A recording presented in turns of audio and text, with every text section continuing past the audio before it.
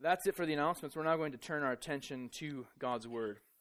It's a little bit of a misnomer. It's not that our attention hasn't been on God's Word all morning. The Word forms how we worship. The Word forms how we pray. It forms how we gather as God's people. But for the remainder of the service, we're going to turn our attention to the Word of God preached. We're continuing this morning in our series on the book of Colossians. Colossians, the hope of glory. So turn with me to Colossians chapter 1. We're going to look at verses 9 to 14, and then we're going to hone in this morning on verses 12 to 14 at the end of that passage. So we'll read the broader context to give us a sense of what Paul is doing in this letter, and then we'll focus in on the last three verses in this section. So, the book of Colossians. Hear God's holy and authoritative word. Paul says this in verse 9, "And so, from the day we heard, we have not ceased to pray for you, asking that you may be filled with the knowledge of His will and all spiritual wisdom and understanding, so as to walk in a manner worthy of the Lord, fully pleasing to Him, bearing fruit in every good work and increasing in the knowledge of God. May you be strengthened with all power according to His glorious might for all endurance and patience." The passage today. "With joyful thanksgiving to the Father, who has qualified you to share in the inheritance of the saints in light. He has delivered us from the domain of darkness and transferred us to the kingdom of His beloved Son, in whom we have redemption, the forgiveness of our sins." God's holy word, may He write its truth upon our hearts. Would you bow your heads with me? Well, Father, in the same way that Jesus now sits enthroned at your right hand, we ask that your words would become living and real to us. Change us by your words. Grip our hearts and our affections by your words. Help us to walk in a manner worthy of the calling we've received, worthy of the risen Jesus Christ. For this we ask for your help in hearing your word. I ask for your help in preaching your word. We ask for the power of your Spirit in leaving this place. Lord, grant us the strength and the wisdom and the discernment to live in light of a crucified, raised, and reigning Christ. It's in His name we pray.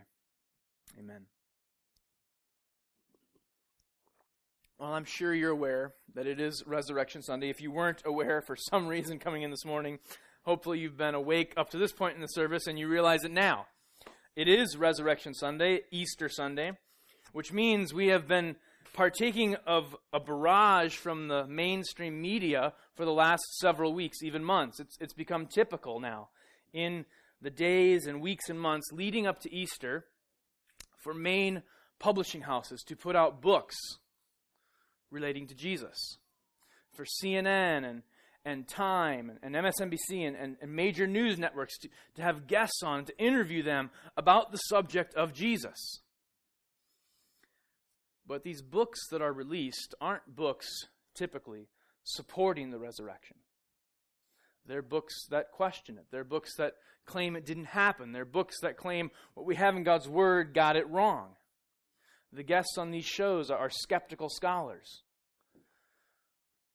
Year after year, they put forward the same arguments from sometimes the same scholars, sometimes different scholars, all trying to poke the same holes in the resurrection of Christ. Why do they do that? Well, they do it in part because they have a vested interest in resisting the kingdom. Now, I don't say this because these publishing houses or these news anchors think they have a vested interest in resisting the kingdom. I don't know that most of them are even aware of it. But the reality we see from our text this morning is that the world, as we know it, apart from Christ, has a vested interest in resisting the kingdom of the risen Son of God. The domain of darkness works against that kingdom.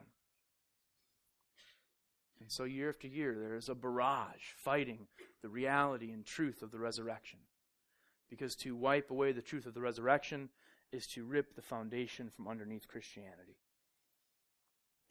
So how in our text today just our text, does God overcome the assault of the domain of darkness?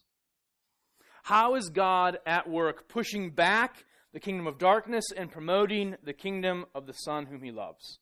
That's what we're going to explore this morning. The first thing we see that God does in pushing back, in battling against the domain of darkness, is that he qualifies us, he qualifies God's people for an inheritance. We become qualified for an inheritance. Paul starts by drawing our minds to this fact that we've been qualified. Now, he's not a banker. He's not pre-qualifying you for a credit card. That's not the idea Paul has in mind. The word means to make a person sufficient, to render somebody fit for a task or a purpose. So Paul thanks God that he has rendered us fit. One of the greatest weapons of the domain of darkness is the way it works to prevent faith.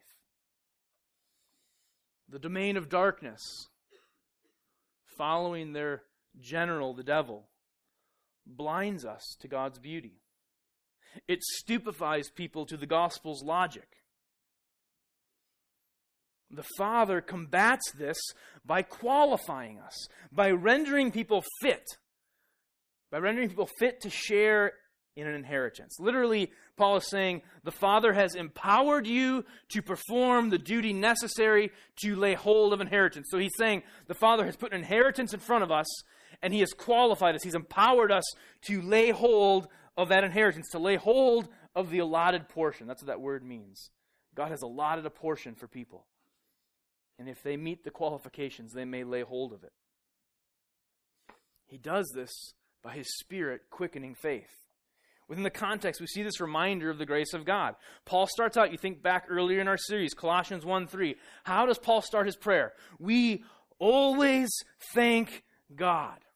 We always thank God, the Father of our Lord Jesus Christ. When we pray for you, we thank God. Why? Because we've heard of your faith in Christ Jesus. The Father qualifies us for inheritance. The Father pushes back the domain of darkness by enlivening faith within us. He prays then, expecting that the Father will continue to strengthen us. Last week we looked at the fact that the Father will strengthen us with all of his glorious might, with all the weight of his majesty and splendor. He will put it at use, ensuring that those who have been enlivened to faith will continue to run the race to completion. He qualifies us at every step with empowering grace. And that grace gets even more stunning when we think of what's involved in the idea of our inheritance. Now, I think this is a helpful illustration. When you think of inheritance, what's one of the things that usually comes to mind pretty quickly? If someone's inheriting something, money. Exactly. And the way you get the money through the inheritance is if you are named in the will. Inheritance is usually tied to a will. Not everyone inherits when someone dies. Bad news for you this morning, when Bill Gates dies, I doubt anyone in this room is going to get a cut of it. There's not going to be a line out in Seattle where the first 100 people through the door get to sign their name at the bottom of the will and they get a cut of the pie. That's not how it works. Only people mentioned will be invited to the reading of the will. And sometimes the person writing the will even puts stipulations into the will. I will give these possessions or this X number of dollars, this aspect of the inheritance to this person, provided they meet these stipulations. That's kind of a cranky person who's died. All sorts of stipulations before they'll give out their goodies. It's an understood concept of law that even if a person dies and hasn't listed stipulations, there are still ways a person listed in the will can be disqualified. One of the most obvious ones is if you're found guilty of murdering that person and you're named in the will, you don't get what's named in the will. It's a nice little provision of law that protects you if you're really wealthy. So if a husband has a really wealthy wife with lots of family money and he kills her and he gets caught, he forfeits all that would normally be left to him in the will. It goes to the children or so other descendants, other people named. You can't profit from a crime. So if you're complicit in the death of a person, it prevents you from gaining benefit from their death. Now think about what happens in our qualification. The Father isn't just taking neutral people and adding them to the list of those who become co-heirs with Christ. He's not looking around the earth and finding the best and the brightest. He's not scouring the SAT scores. He's not looking at Mensa. He's not looking at the wealthiest 1%. He's not looking at those most involved in charitable endeavors. He's taking rebels. He's taking members of the crowd in Pilate's court screaming for Christ to be crucified. He's taking Paul, holding the cloaks of those who are stoning the disciples. He's taking us with the blood of Jesus on our hands. And the Father, in His grace, is wiping away all of that disqualification. We're not qualified, we're actually disqualified. We've been complicit in the death of the heir. But the Father wipes away disqualification and empowers faith. He qualifies us to inherit with Jesus, the one we're guilty of killing. Hebrews 9:15 puts it this way: Therefore, He, Christ, is the mediator of a new covenant. He's the mediator of a new covenant so that those who are called may receive the promised eternal inheritance, since a death has occurred that redeems them from the transgressions committed under the first covenant. God qualifies us by redeeming us from everything that disqualifies us. The magnitude of that grace becomes even more profound when we understand the way Paul talks about inheritance. Now, if you look at the Old Testament, what does the word inheritance usually refer to? In the Old Testament, the idea of inheritance is tied to the land. In fact, when they enter the promised land, right, the 12 tribes of Israel get allotted land. At least 11 of the tribes get allotted land. 11 tribes are given sections of the land. This is your inheritance. It will be yours, given to your descendants, generation after generation. All except for the tribe of Levi. God gives them no part of the land. He tells them, you won't receive an inheritance in the land. The Lord will be your portion, this tribe from which the priests will come. Paul, when he refers to inheritance in the New Testament, isn't referring to land. It's not that Paul doesn't believe that there's going to be a renewed earth. It's not that Paul doesn't believe when Christ returns there will be a new heavens and a new earth and that all the world will be the inheritance of the saints. But he's drawing our attention to the spiritual realities. In Ephesians 1:11 he says, in Christ we have obtained an inheritance. He's not just saying, through Jesus you get an inheritance. No, in Christ you have obtained an inheritance. He's pointing to the greatest aspect of our inheritance, that we get Christ Himself.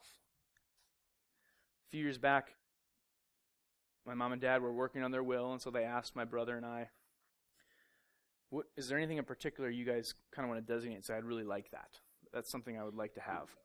And I immediately, just so interesting to watch how my mind and my brother's mind work differently. I immediately said, I'll take the books.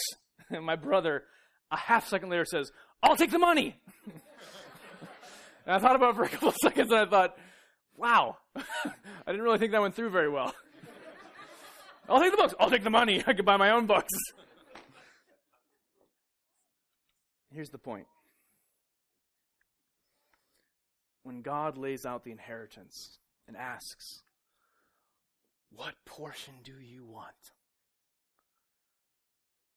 Of all that I have, of all that will be available in the new heavens and new earth, what do you most want? We shouldn't be clamoring for crowns. But there will be plenty of crowns. We shouldn't be clamoring for the biggest mansion. A mansion on the best boulevard. I want to live on the block with Peter and Paul. I want to have barbecues with them. No, his point is that we've been qualified for an inheritance. In Christ, we have received an inheritance. What do you want, child? I want Jesus. That's the point Paul makes with our inheritance. In the end, the Father gives us the best of both worlds. Like the 11 tribes of Israel, we will inherit the land. You will get crowns. There will be rewards. You will get a mansion. I can't promise it'll be on Peter's Street. But you will get something much better. For all eternity, like the tribe of Levi, you will receive the Lord as your portion and your inheritance. God pushes back against the domain of darkness by qualifying his people for inheritance. He pushes back against the domain of darkness by delivering his people to a new kingdom. God battles the domain of darkness by creating and transferring and delivering broken people into the new kingdom of his Son. We see this in verse 13. It's expanding upon the idea of verse 12. He says this, He has delivered us from the domain of darkness and transferred us to the kingdom of his beloved Son. For Paul, this is a huge statement that's directly connected to the realities of the resurrection. You look back at verse 13, it's like there's actually nothing in that says resurrection. Nothing that says the risen Lord. Doesn't actually even talk about his death there. How do we see resurrection?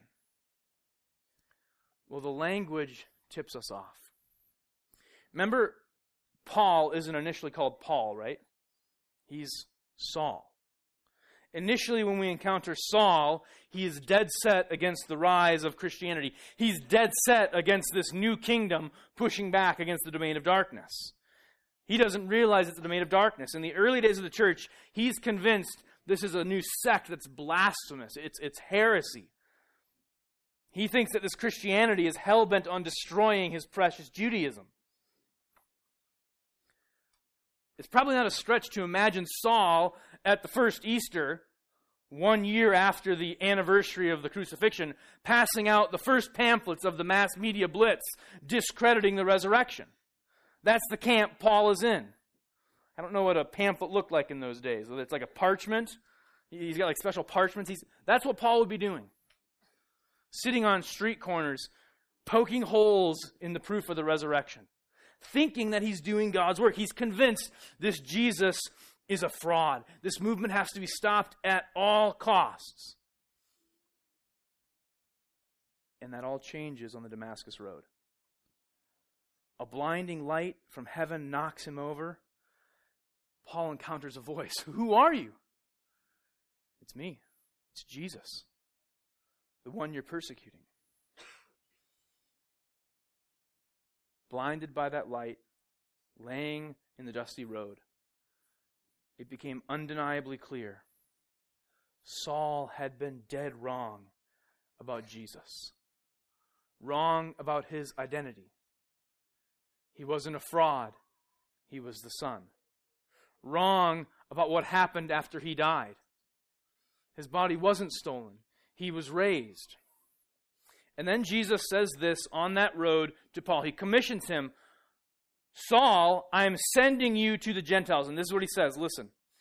To open their eyes so that they may turn from darkness to light, from the power of Satan to God, that they may receive forgiveness of sins and a place among those who are sanctified by faith in me. You want to know the source material for Colossians 1, 12 to 14? It's Paul's first encounter with the resurrected Christ.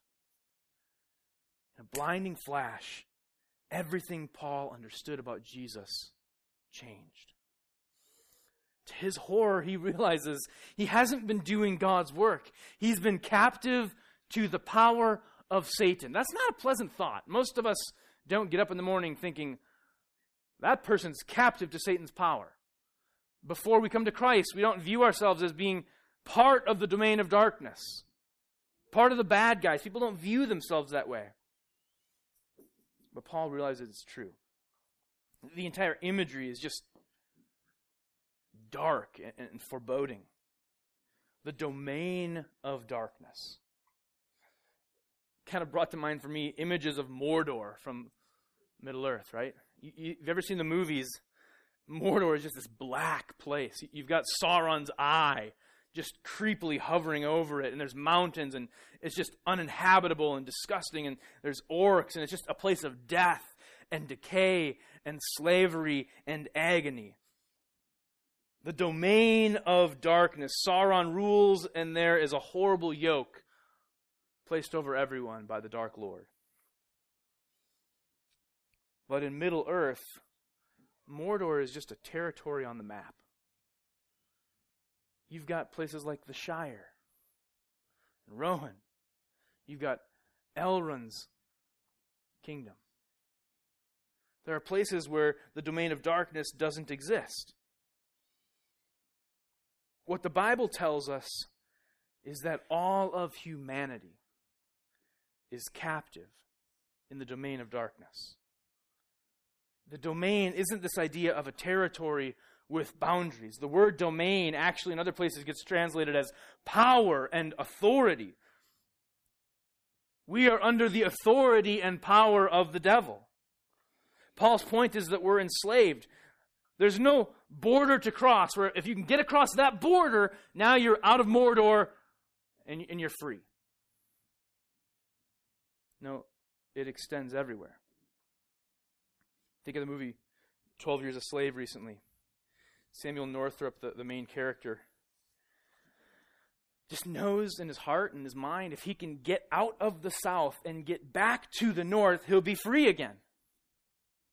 His slavery is contained by these boundaries. And so liberty rests if he can just find someone to sponsor him, to speak for him, so he can get back north and be reunited. If he gets there, then all the horrors of his life are gone. What Paul is referencing is a reality where there is no north. The tyranny of Satan extends everywhere. It's a tyranny that imprisons people morally. It imprisons them intellectually. It imprisons them spiritually. And ultimately, it physically crushes them with the penalty of death. Want to see how far the domain of darkness extends? How many people face the reality of death? That's the domain of darkness. We're helpless to escape it. Not smart enough to escape it. Can't buy our way out. In short, we need deliverance. And if Christ had remained dead, the tyranny would have gone unchallenged. The echo of Paul's account in Acts is that he's encountering the resurrected Christ who says, I'm sending you as a light to the Gentiles to proclaim to them freedom from the authority and power of this domain of darkness, to declare to them a way out from under Satan. Why can he do that? Because he's the resurrected Christ. He's not dead. Colossians 2:11 makes an explicit connection. In him, in Christ, also you were circumcised with a circumcision made without hands, by putting off the body of flesh by the circumcision of Christ, having been buried with him in a baptism in which you were also raised with him through faith in the powerful working of God. That powerful working of God connects it with our passage. The powerful working of God who raised Christ from the dead. Verse 13 says, and you who were dead in your trespasses and the uncircumcision of your flesh, and you who were stuck in the domain of darkness, God made alive together with him, together with Christ, having forgiven us all our trespasses by canceling the record of debt that stood against us. This he set aside, nailing to the cross. Verse 15, he disarmed the rulers and authorities and put them to open shame by triumphing over them in him. Rulers and authorities isn't just thinking of Pilate and Herod and the chief priests and the scribes. It's thinking of the authorities and the principalities and the powers of the domain of darkness. In a resurrected Christ, you have hope. You were buried with him in a death like his. You will be raised with him in a resurrection like his. The very power of God that raised Jesus is your hope. You've been transferred from that kingdom. We find deliverance through Christ's death and his resurrection. Which is also to say, We find deliverance because initially Jesus wasn't delivered. There's a bitter irony in the taunts of the crowd before the cross. Matthew 27 describes the chief priests and the scribes and the elders. So all the Jewish leaders. This is their moment of triumph, right? They're sitting there and they've got him. He's pinned to the tree. They're watching him slowly bleed and suffocate to death. And then they start rubbing salt in his wounds. That's what they said. He saved others. Can't he save himself? He's the King of Israel. Let him come down from the cross. If he comes down from the cross, we'll believe in him. Verse 43. He trusts in God. Let God deliver him now, if he desires him. He said he was the Son of God.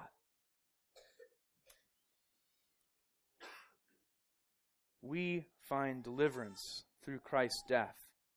We find deliverance from Satan's power and authority because God chose not to deliver Jesus.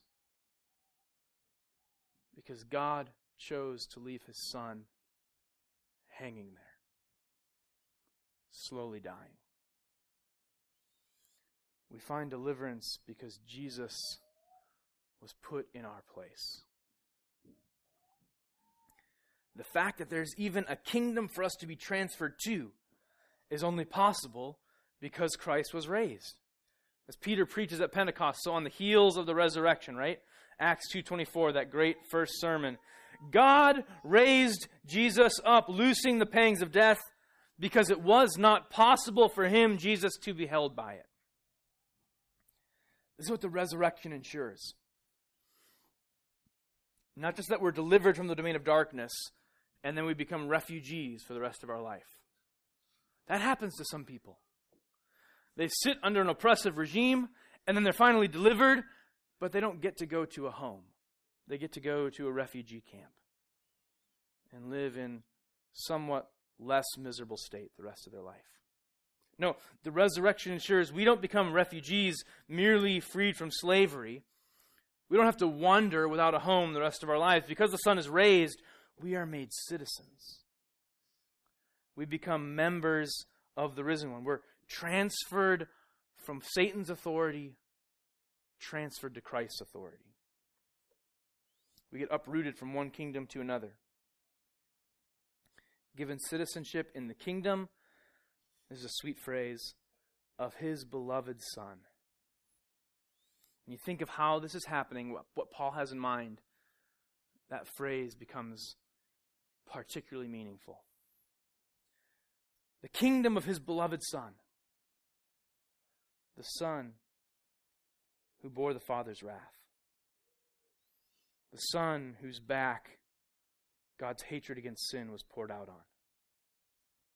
The Son who was made guilty and vile and condemned before God's holiness. The Son who was made to be sin, even though he had never known sin. But it's all changed. Now, it's the kingdom of the beloved Son. Now the Father looks and says, "Well done.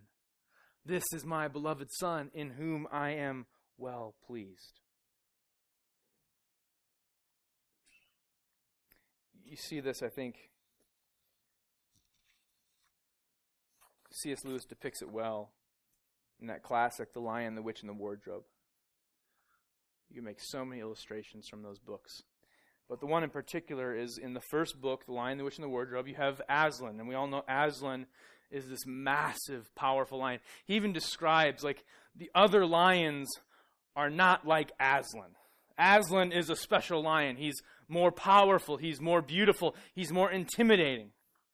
The other lions are almost like little playful puppies around Aslan. Aslan represents Christ. And in the book, he takes Edmund's place. Remember, Edmund is the brother of the 4 children who betrays his family to the White Witch. Well, in Narnia, it's written into the law, the witch knows this, that anyone who is a traitor must be put to death. And the witch gets the opportunity to put traitors to death. And so she comes before Aslan and demands for Edmund's life. And Aslan, the Christ figure, says that he will take Edmund's place. And so he gets shaved and humiliated. His mane is torn from his head.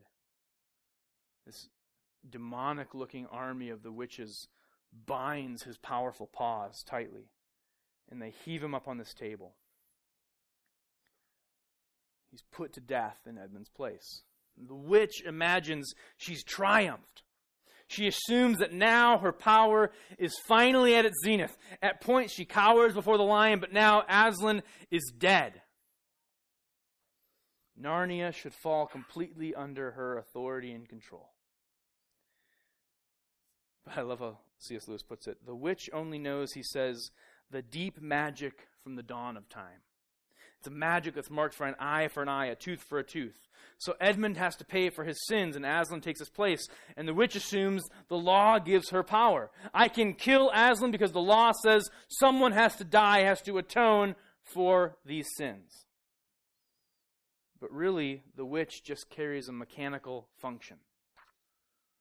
Mechanical function built into Narnia to carry out the moral law in the same way that Satan performs a mechanical function to punish sinners. Seems powerful, but it's a limited power.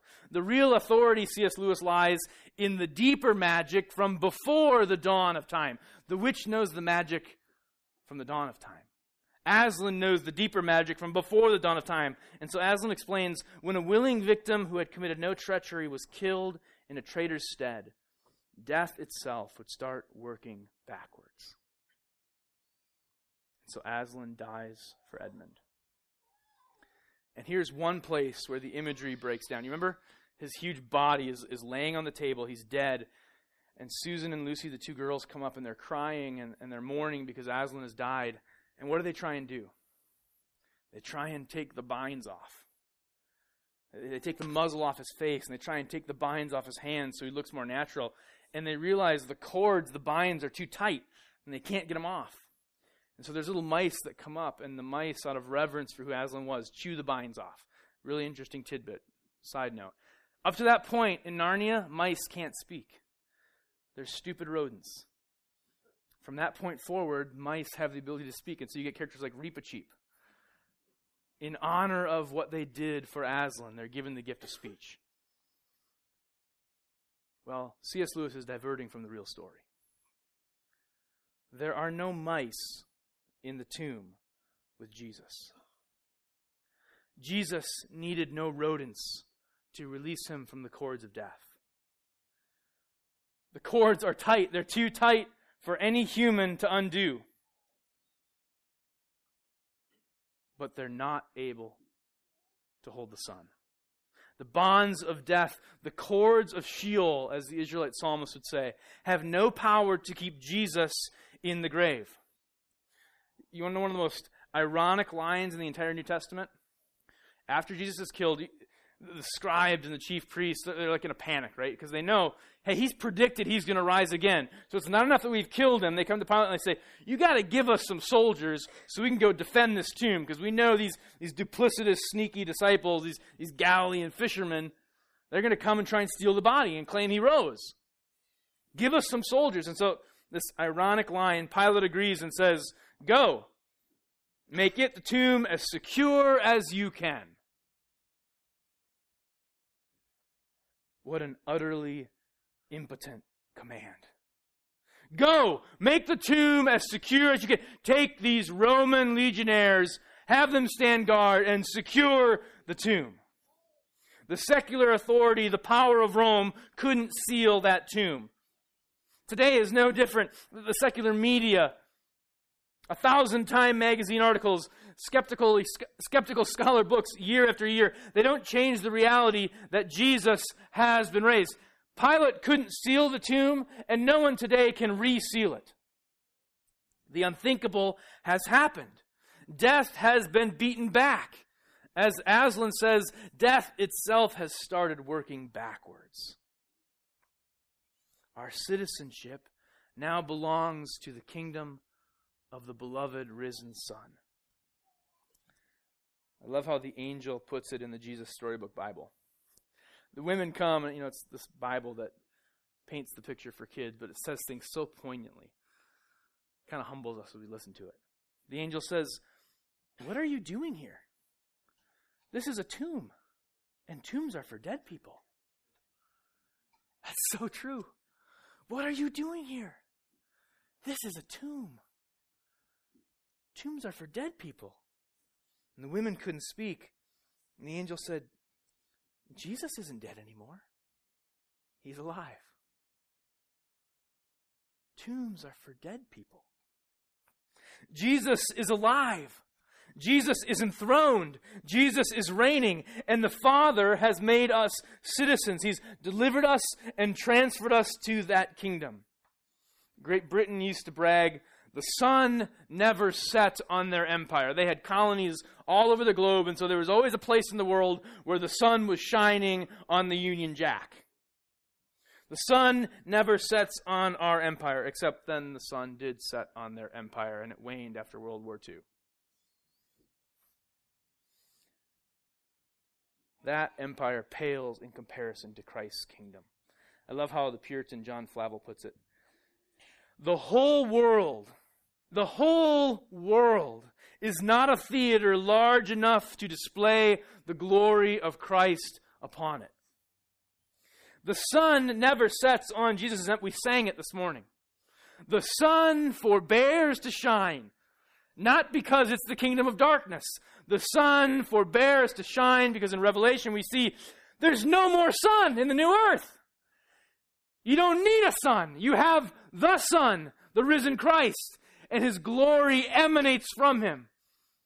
The sun never sets on His empire because there is no sun. Only the risen Christ. And He calls us to be His people, to be His citizens, to be co-heirs, to be brothers and sisters in this kingdom. And it's possible because He's redeemed us from our sins.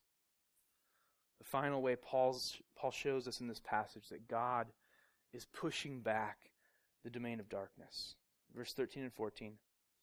He has delivered us from the domain of darkness and transferred us to the kingdom of His beloved Son, in whom we have redemption, the forgiveness of our sins.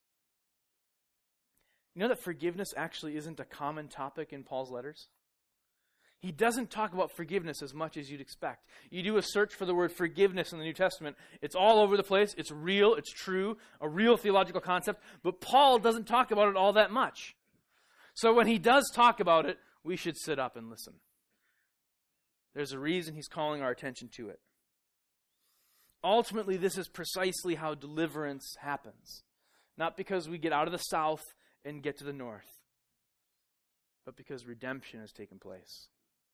Redemption is this ancient word in the Roman world where someone pays the price for a slave. They pay the redemption price, they pay the price, and then the slave is redeemed. They're set free, they're given their liberty. They're purchased. Listen to what Ephesians 1:7 says. In Him, in Christ, we have redemption. How? What's the price? Through His blood. We have redemption through His blood, the forgiveness of our trespasses, according to the riches of His grace. Christ's blood, His broken body, His sacrificed life, pays the full price. And while the cross is the price, the resurrection is the receipt that verifies that before the Father, the price is accepted. The price was sufficient. But listen, it's not just that we're purchased. Our redemption involves the good news that we're not just purchased and out of slavery, but our sins have been forgiven. It's not just that we're redeemed, but we have to walk around and we've got scars and a bloody back and we're tagged with brands. And so even though we've got a card that says I'm free, people look at us and say, that was a slave at one point. No, that's what redemption means. Redemption and your sins have been forgiven. You've been liberated and your sins are forgiven. The things that marked you as a slave have been put away. That's what expiation means. It's part of the Jewish sacrificial system. You expiate their sins. You take the sacrificial goat, the scapegoat, and the priest would lay his hands on it, and they would send the goat out of the camp. What's it doing? It's expiating the sins of the people. It's carrying them away. They're gone. You're redeemed. You've been forgiven. We've all seen it in the news recently. The Malaysian Airlines Flight 370. The Boeing 777 with 239 people on board vanished on March 8. It was almost comical at first, thinking, how on earth have they lost a plane? Like, is this an elaborate hoax that's supposed to remind us of the show Lost? A plane vanished? That doesn't seem possible. After weeks of speculation, they couldn't figure out how it had vanished. They couldn't figure out where it had gone. They finally narrowed it down and figured out, we think the wreckage is here in the South Indian Ocean, somewhere in this vicinity. I remember one expert on a news station trying to explain to people why it was so hard to find the wreckage. He said, you know the phrase, trying to find a needle in a haystack? The issue with this disappeared plane is they don't even know at this point which haystack to look in yet. They can't even find the haystack to find the needle. The plane was just gone. Well, finally, recently, a few weeks ago, they heard a pinging. On the last day of battery life in the black box. The black box is that little flight recorder, right? That records what happened to the plane. Now, they know everyone's dead. No, they're not going to find any survivors. But that black box can at least explain to them what happened on the plane. So they're hoping they would find it, give some closure to the family members. On the very last day of the battery life of the black box, outside of the normal search area, this Chinese ship says it hears the pinging. It's on the right frequency. It's coming at the right intervals. Every 2 seconds, the ping comes up from the ocean floor. They found it and they're circling. They're finally going to find the black box, right? Wrong. They still haven't found it. It's so deep, they don't have subs that can carry humans that low without them being crushed and dying. So they've got special technological subs that go down there and are searching. And they've taken 7 trips down. With all the technology of multiple nations in the search party, even having narrowed it down to the haystack, they still can't find the needle. For all intents and purposes, there's no physical evidence that that plane is in the ocean. Why do we bring that up? The lesson is simple. The ocean keeps her secrets hidden dark and deep. Hidden so well that even modern man can't find them. Now consider the words of the prophet Micah. Micah 7:18. Who is a God like you, pardoning iniquity and passing over transgression for the remnant of his inheritance? Who is a God like you that passes over the sins of those you have qualified to inherit and transfer to the kingdom of your Son? He, this God, does not retain his anger forever because he delights in steadfast love. Verse 19, he will again have compassion on us. He will tread our iniquities underfoot. He's going to grind them into dust so you can't see them. And here's the key passage. You, God, will cast our sins into the depths of the sea. He's going to cast them into the depths of the sea. And there will be no black box attached to them, sending up a pinging with a signal where they're at. You got those images from CNN of just the vastness of the ocean. And these planes flying hundreds of miles overhead and looking and can't see anything. Where is it gone? It's a plane and it's gone. And now you think of this imagery given to Micah, and he doesn't have this notion of planes with this huge vantage point and multinational contingencies going out and submarines. No, the image God gives the prophet is that I cast your sins into the sea. And he thinks of the sea, and he sees a little wooden dinghy floating on the sea.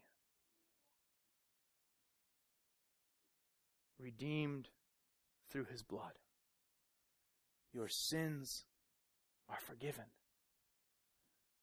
They're gone. You're not free, but still looking like a slave. You're walking in the kingdom as if you've never been anything but a citizen of that kingdom. As surely as Christ was crucified, as surely as Christ was raised, as surely as he's now reigning and at the right hand of the Father, so surely has every sin been forgiven for those who've repented and turned to his Son.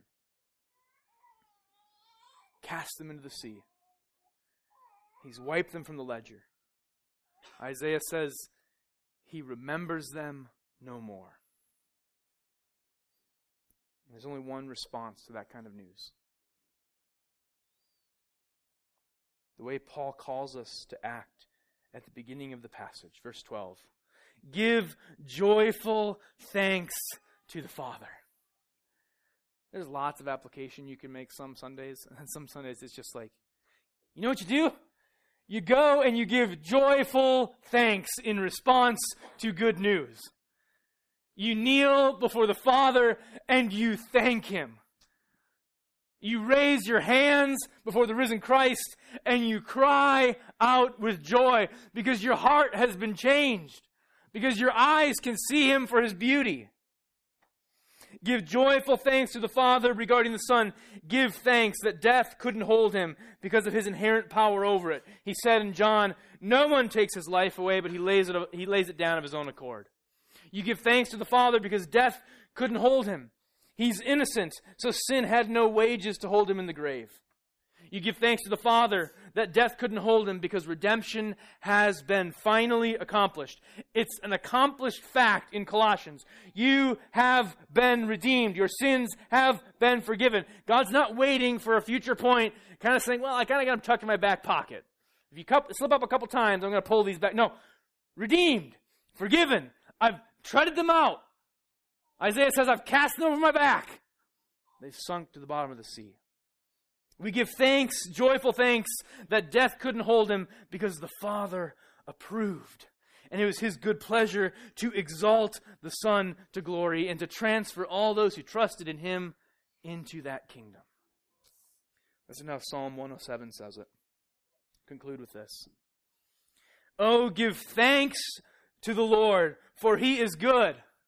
His steadfast love endures forever. Let the redeemed of the Lord say so. Let those who are redeemed from trouble.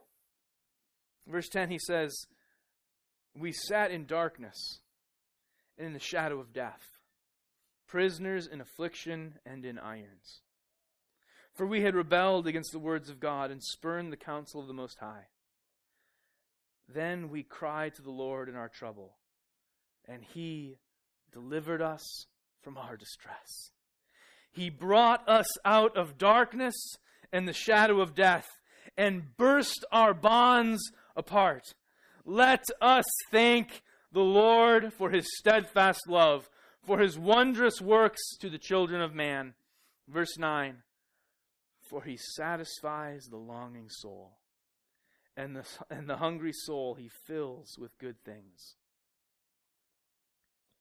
Oh, give thanks to the Lord, for He gives us our inheritance, redemption, forgiveness, union, and fellowship with His Son. Would you bow your heads?